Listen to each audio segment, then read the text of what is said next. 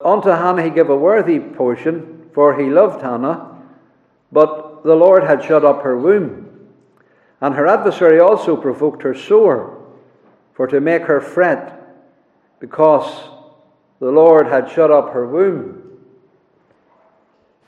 You heard read this morning the story of Hannah's barrenness and the miracle of Samuel's birth and her subsequent praise in Shiloh in chapter 2, verses 1 through to 11.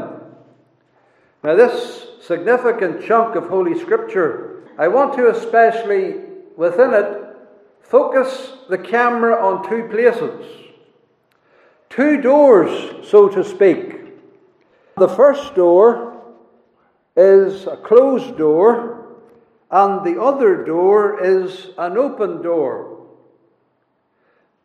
The doors of life. And the first door here is the door of Hannah's womb. Because it says there, the Lord had shut up her womb. And that verb, shut up, tends to make you think of a closed door. So there's this closed door. And then the other door is the door of the temple at Shiloh, because we read there in verse 9 that the priest, Eli, he's the high priest, he sat upon a seat by a post. And that's a doorpost. It is the doorpost of the temple of the Lord. So we're focusing on these two places. The place where there is barrenness, deadness, lifelessness, and then the place where there is the high priest sitting on a seat. And this isn't an ordinary seat. The Holy Spirit uses a very important word. It's an honourable seat. In fact, it's normally translated throne. On a throne in the temple at the post of the door. So there is the emphasis on his location in the temple. Now let's go back to Exodus. We sung about Exodus in Psalm 136. But in the Exodus, you'll remember the important elements of the story.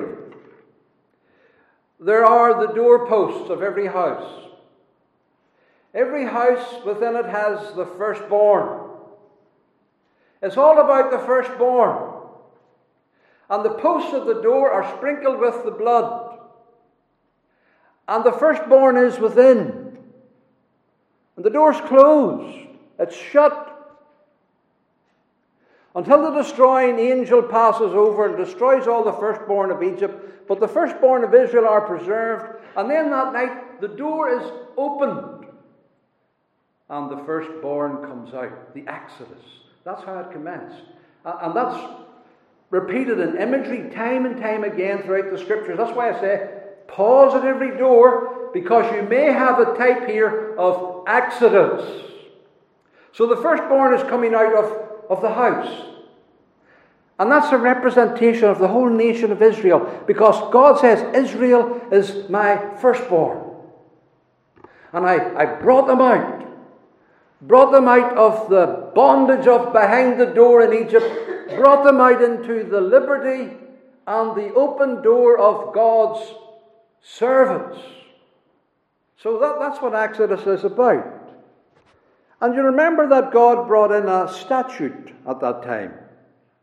Sanctify unto me all the firstborn, whatever openeth the womb, among men or beasts, is mine. The firstborn is mine. And so God delivered Israel, the firstborn, and he delivered the firstborn of every house, and every firstborn is the Lord's. And here's a womb here that's crying out for a firstborn. Hannah's womb. The womb has a door, you see, and the Lord has closed this door. It is said twice for emphasis The end of verse 5, the Lord had shut up her womb. The end of verse 6, the Lord had shut up her womb. No firstborn, no life, only barrenness, no firstborn to surrender to God, none to dedicate unto Him. The door is not only shut, it's well shut because the Lord has shut it. And He's the one who shuts and no man opens. And He's the one who opens and no man shuts. Well, why does it say the Lord shut her door? It's the Holy Spirit telling us only that Lord is the one who can open it. And Hannah knows this. So the shut womb, it's closed. And it'll never be opened until the Lord opens it. Now, as I said in the reading, her name, Hannah, it means favoured. But she doesn't look very favoured in the story. She's barren. How comes the favoured one is barren? Elkanah loves her very much, more than the fruitful Peninnah, yet she's barren. She is the good and gentle wife amongst the two, yet she's barren. She is the one who has all the piety and the godliness as far as we can observe from the text, and yet she's barren. The other wife is cruel and hurtful, and yet she's fruitful and has all the children. The other wife is an adversary, and yet she looks to be the one who's favoured, the one who's fruitful. And yet the truly favoured one is barren. And you know, she pictures, in actual fact, the condition of Israel at this present time. Because the favoured nation Israel, the firstborn of God, is in a state of barrenness. I mean, the nation's in an awful state. Just read the end of the Judges. That's the kind of background to this. That's the kind of time that he's been born into. They're sad and sorry times. And the priests, they're not very good and very worthy. The sons of Eli in the temple, as we'll see in a future occasion. So the nation is barren. Whenever God is going to work, He often starts the work at a barren womb, a shut-up womb. You see that very often in Scripture. That's God, you see. He brings life to barrenness. He brings revival to that which is dead. He reverses death. He restores to life. And when He's about to do it, very often He pictures it and portrays it in a barren womb. If a son comes out of a barren womb, in the Bible, that's usually a very special son. A son not just alive, but full of life, full of the life of God, a spiritual one. And so a barren womb in the Bible is the symbol of what God can do, the symbol of the mighty grace and power of God. The mother of Isaac was barren, Sarah. The mother of Jacob, Rebekah, she was barren. The mother of Joseph, Rachel, she was barren. And yet there were mighty ones that came out of them. And Joseph was a deliverer and a saviour out of a barren womb. And then Samson was born out of barrenness. And John the Baptist, born out of a barren womb. And there's similarities here between Elizabeth and Hannah. Elizabeth was barren and well stricken in years. And here is the mother of Samuel, and she's in the same condition, about to give birth through the divine intervention to a mighty man of God. And Samuel typifies John the Baptist, the forerunner of the Lord's anointed. So these worthy sons, Samuel came out of deadness and lifelessness because God turned the barrenness into blessedness. And God can do that. And we should be encouraged as a congregation, if we feel barren, that the Lord is able to do this. So being born of a barren womb is a heaven-sent miracle, and that's what we have here then in this text of Scripture. So the nation prior to the birth of Samuel is in a sorry state, and somehow it's being renewed. It's going to come through this man who's born of a barren womb. But not only is Israel like that barren womb, the church today is like that barren womb too. Because isn't the church in a sorry state? The professing church? Haven't we heard things in recent times of the church being involved in things that grieves our heart? We're not speaking of our denomination, of course. We're speaking of larger churches that should be standing for the truth and for the principles that they espouse in their creedal standards, and yet clearly are not. And it's a barren and a dry land because of this. And even if we just think of ourselves as a church, we don't see many converts, do we? We don't see any converts hardly.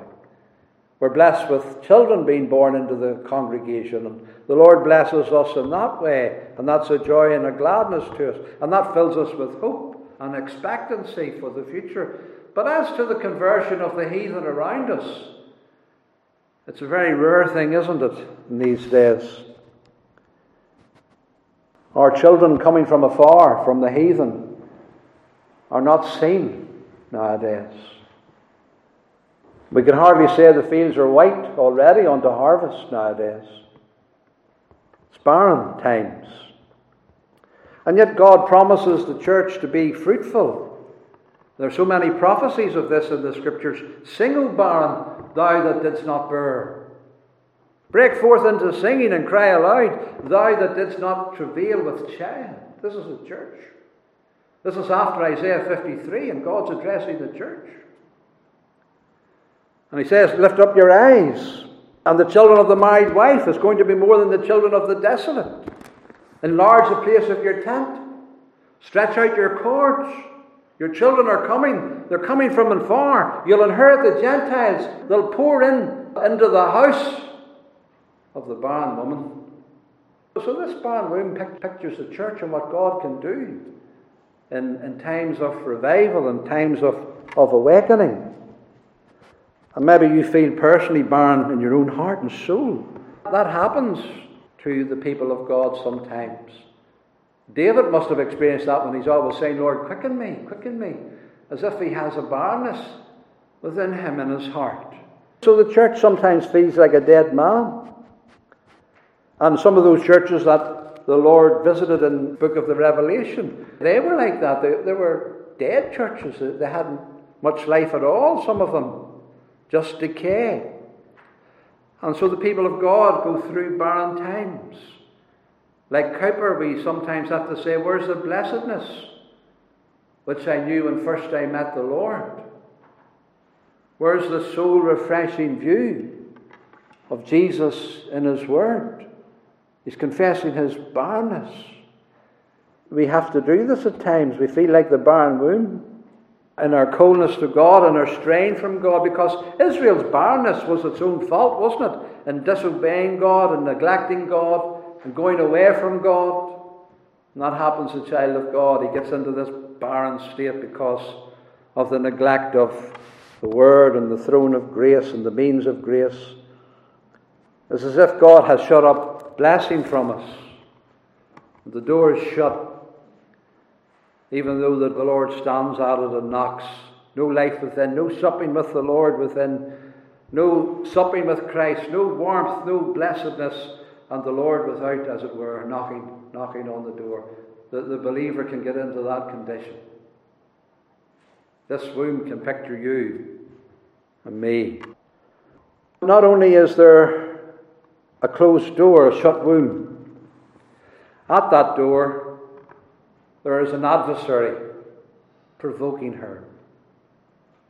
This Peninnah, we're reminded here in this text of Scripture that she provoked her sore, and the Lord calls her an adversary. An adversary at the door. An adversary at that place where the Lord is shutting up and closing by way of chastisement, by way of giving a sign for a great work that He is going to do. But the devil is there, the adversary, because behind this woman there's another adversary. There's Satan, the great adversary. The adversary who goes about like a roaring lion, the accuser of the brethren. And this is what this Peninnah is doing. She has children, and she just can't leave the barren one alone. She provokes her. She hates her. She's jealous of her. even though she has no children. She accuses her. She says, oh, the Lord shut up your womb. The Lord has nothing to do with you. You've no blessing. You've no fruitfulness. And so she'll malign her and attack her and depress her and drive her to despair. And you're Hannah. You're favoured. You're the one who's supposed to know the grace and favour of God. But look at you. And that's how the devil comes to us, isn't it? Look, are you a Christian? There's not much fruit in your life. You don't have much spiritual liveliness about you. You're dead. You're barren. You're dry. What have you accomplished for God? And you say you have experienced the grace of God and God's in your life? The adversary at the door, accusing us, attacking us, maligning us, mercilessly driving us to sorrow and despair. And this is year after year, especially the time when they're going to go to the house of God. Especially at that time, Penina rises up and does her work. And that's often the case when we're about to go to God's house. That's when the accuser works. That's when the adversary rises up at the door to provoke us, to drive us to despair. Well, what does Hannah do? Well, she does the right thing. The only thing that may provide the answer and bring the relief, she prays. But notice very carefully where she prays. And so we're going to the other camera now, because it's at Shiloh, where the tabernacle is, where the house of God is. The tabernacle has settled in Shiloh. It's become a kind of a semi-permanent structure. We're not sure how much of it is built now like a house, or how much of it is still cloth like the tabernacle materials. We're not sure, but there seems to be a wee bit more permanence about it. And doorposts and a door and a house there. And the priests and the high priest and Samuel, when he is brought along, sleeping within. So there's some sort of semi-permanence here. And we read here that she rose up, verse 9. Here's a very important verse. She rose up after they, she didn't eat, of course, she's fasting, but she rose up after they had eaten in Shiloh, and after they had drunk. Now Eli the priest sat upon a seat by a post of the temple of the Lord. Now this is a very important word here, text. The Holy Spirit uses very important words here. Seat. Throne. Seated. The high priest is seated. He's seated at the mezuzah, at the doorposts. At the doorposts of the temple. He's opened the doors, you see. He's seated there on the throne. The people are coming in. The people, well, they can't go in. They're only going so far because they're not allowed to go way in. But they can come to the door and they can peek in. They can look beyond. And the high priest is sitting there. And they come here to pray at the open door. The high priest sits at the open door of the temple. And the people are offering the sacrifices, and he's observing what they do. But notice what it says there. Hannah rose up. She's not seated. She's standing. She rose up, she stood up. She comes to Shiloh, she comes to the door of the temple where the priest is sitting. He's not going to hear her praying because she's praying in her heart. He's only going to see the lips going. And he wonders what she's at. We'll come to that in a moment. But she's standing there, standing at the seat where the high priest is on, the door open, praying unto the Lord in the temple from her heart about her barren womb. Now, the reference to the doorpost here is most significant, and you shouldn't miss it. The word is mezuzah. Now, if you've ever seen Hebrew homes, you'll see this wee strange thing on the entrance of the door, at the doorpost, like a wee sort of a capsule, a wee glass capsule, different forms and sizes, a wee box. And it's called the mezuzah because it goes on the doorposts of the door. And every Hebrew has one. Within that mezuzah, there are two texts of Scripture usually written by hand in the Hebrew script. Texts from Deuteronomy 6 and Deuteronomy 11. That reminds them of the presence of God. They usually touch it when they go in, It's always been a tradition in Israel. And any of the Hebrews reading about the doorposts of Scripture, they'll be pausing, they'll be thinking and reflecting on this. So that's what we have to do this morning. We have to put the camera here at the mezuzah, at the doorposts. The Holy Spirit is giving us this information. And there's a lot here that's opening up future, the throne, the king, the high priest, the temple. That's another word. The word temple only occurs twice in Samuel. There's no temple. It's just a tent. But the Holy Spirit wants to put in this word temple because he's saying something. He's saying, I want you to put the camera up here. I'm putting in all the important words. All these key words which will link you to the future, which will link you to the throne of grace, which will link you to the heavens above, which will link you to the high priest in glory. I'm putting the words in here to pause you. So she's at the door. That's the important thing. And she's praying before the Lord. Eli's there on the seat, but she's praying before the Lord. Eli marks her mouth, verse 12. Hannah, she spake in her heart, only her lips moved. Her voice was not heard. Therefore Eli thought she had been drunken. And Eli said unto her, How long wilt thou be drunken? Now Eli's a bit slow. The fact that he says this, it just shows how barren Israel is. I mean, you think there's a barren womb there, but here's a priest, he can't even recognize prayer. Doesn't that show you how barren the nation is? As if he's never seen a man or a woman burdened and broken-hearted and coming before the Lord to pray and to cry unto the Lord. It's as if Eli has never saw that before, and he thinks, here's a drunken woman. Does he not think she's praying? Does he not think she's burdened? And the fact that he can't recognize that just tells you the state of the nation. Even the high priest can't recognize a burdened heart praying and crying unto God. He's a poor doorkeeper at God's house. And so there is this barrenness pictured by him, and this barrenness in her womb as well. But this woman stands up and she comes to the right place. She comes to the open door. She comes to the doorpost. She comes to the mezuzah. She comes to the place where the blood was sprinkled on the post of the door. She comes to the right place. The place where only the firstborn can be born and come forth. She comes there to the house of God. She comes to meet the life of God. The lifeless barren womb comes to the life of God beyond the door in his temple. She wants the life of God to flow out like that river of life that we saw the other day coming out of the temple. She wants that river of life to flow out from God, to flow into her barren womb, so that she may have a firstborn to give unto the Lord.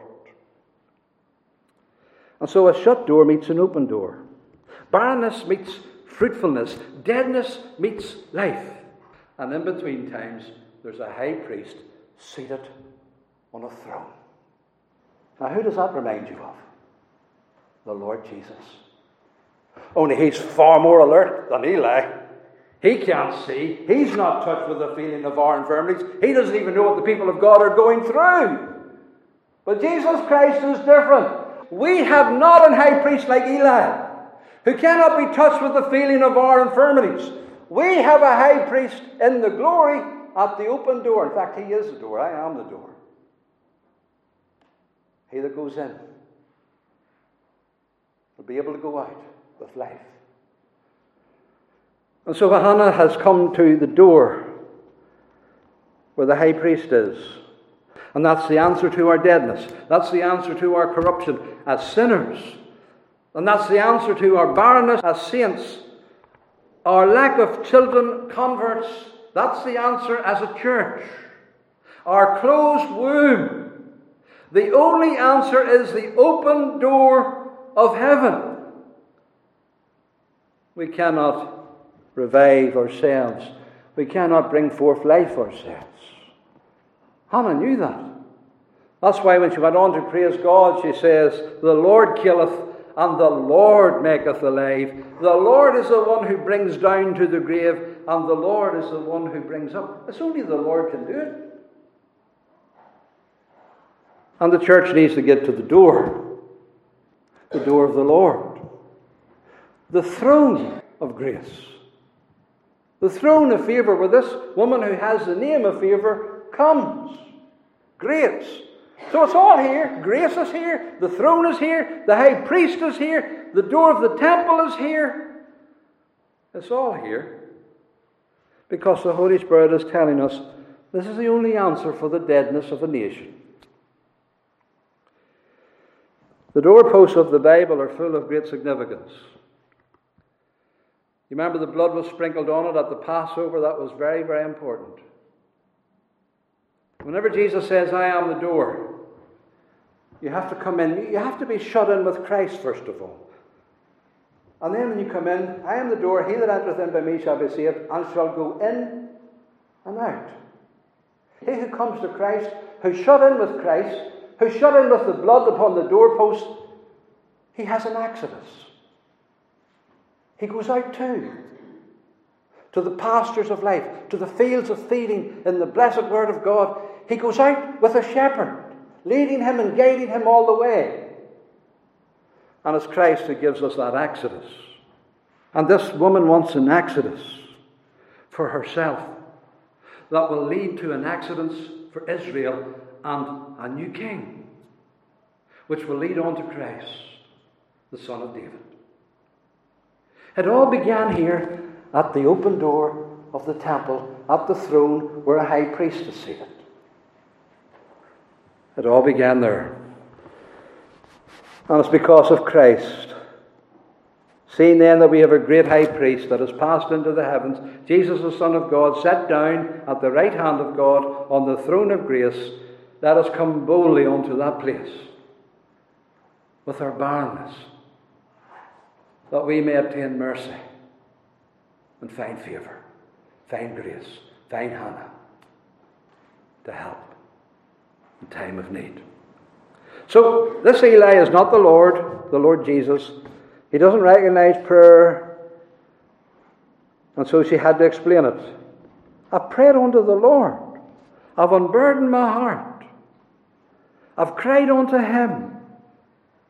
I've sought Him. And then he begins to realize, and he begins to get his eyes opened. And verse 17, he says, go in peace. The high priest says, go in peace. And the God of Israel grant thee thy petition that thou hast asked of him. See, he prays now too. This woman has kind of revived him and awakened him. And now he begins to pray. Oh, may God grant your petition that you've asked of him. Seeing a woman in prayer and crying unto God has revived his own soul. Has quickened his own heart and his own life. And now he's breaking out into prayer. This is what happens at revival. Hannah brought a great revival, you know. In that prayer. You know, women are often not very noticeable in the church. It's the men, of course, who lead and who preach and rule and govern in God's house, as is right, according to the Word of God. But the women very often are the prayer warriors behind the men. And this is where their power is. And so, you women, don't be discouraged. Pray. If the Lord helps me in the ministry, and I do feel that the Lord helps me, because I'm not a very able person. And I'm not able to, dig down and draw these things out of God's Word, the sermons that I have to give you week after week for year after year, and try to keep them all interesting. I'm not able to do that of my own ability. And any help that I do get in it, I know where it comes from. It's because you pray. Especially you women pray. I know this. And I feel this. And you try to be a Hannah. And God honours that. So keep on praying. You Hannahs, you women. Crying unto God. And so she goes home in peace. Because the high priest told her to go in peace. Go in peace. Jesus tells you to go in peace. You've got peace now. You've come to the door. You've come to the place of blood sprinkling. You've come to Christ. Now go in peace. Have peace in your heart through Christ. So she goes in peace. Well, you know the story. She gets expectant. Praise the Lord. She weans the child, maybe 3, 4, 5 years perhaps. And then when he's weaned, what does she do? What does the Bible say? She come back to the place. Back to the door where Eli sat. I prayed here, Eli. This was the place I prayed. You remember I prayed? Well, here he is. Here's the answer. The Lord has given me the answer. And here he is, Eli. She's back at the door. This is a marvelous return of prayer, you know. She prayed at that door, and now she comes back with the answer. Here he is. And she breaks out into that praise in chapter 2. Praises the Lord. That Magnificat of Hannah, where she magnifies God. But she doesn't only get back to the door with the boy to praise God at the door. And if the Lord answers our prayers at the door, we have to come back and give God thanks for them too. But she leaves the boy at the door. That's the thing. She leaves him at the door, and what happens? This wee boy comes in through the door into the temple. He lives in the temple now. He becomes a kind of priest in the temple. He has a little ephod and all. And he learns priestly work. And he learns how to offer up sacrifices. And we see him offering up sacrifices when he's an adult. He has a priestly role in the temple. And he's trained in the temple. And he is forever identified with the door of the temple. That's the thing. Chapter 3, verse 15. This is one of the stories about Samuel in the house of God. 3 verse 15. What does it say there? Samuel lay until the morning. Notice it. And opened the doors. Do you see that? Opened the doors of the house of the Lord. This lad is associated with the doors. He's been born at the doors. He's the firstborn who came forth at the door. And at the door he serves the Lord in the temple. He opens the doors. I mean, that's a mighty return of prayer. Only God could do that. This is the hand of God in this young life. This is going to be a special life. And how important he is in the establishing of the kingdom in Israel. So the closed door of the womb, at the open door of God's house, life flows out into Hannah's womb. This firstborn son is born. He comes to the door of the temple to open it and close it every day for the people of God. What a son she's brought forth.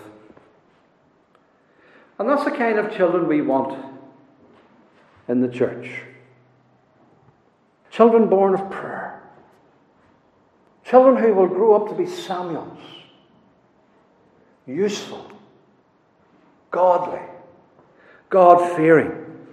Born again from heaven. Born again from the presence of the Lord. So Samuel is a minister now in God's house, and he'll be at it all the days of his life. And that's the kind of children the church wants. That's the kind of children we want born among us. That's the kind of children we want born again into us. And that's only found at the door. In prayer to God, that he will give us new life. That he will give us seed. Spiritual seed. Brethren and sisters, don't let barrenness and fruitlessness drive you to despair. Don't let the persecution and the provocation of the adversary about that very thing of your fruitlessness and barrenness, don't let that drive you to despair. Rather, come to the throne of grace and cry unto God, who hears prayer.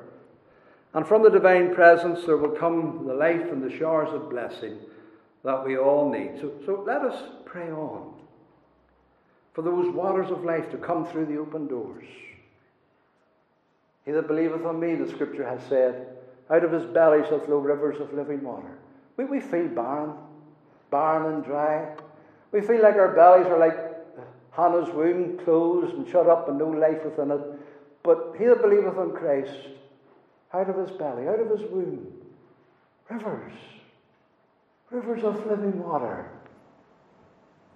That's the kind of life what we want to have, isn't it? A fruitful, blessed life.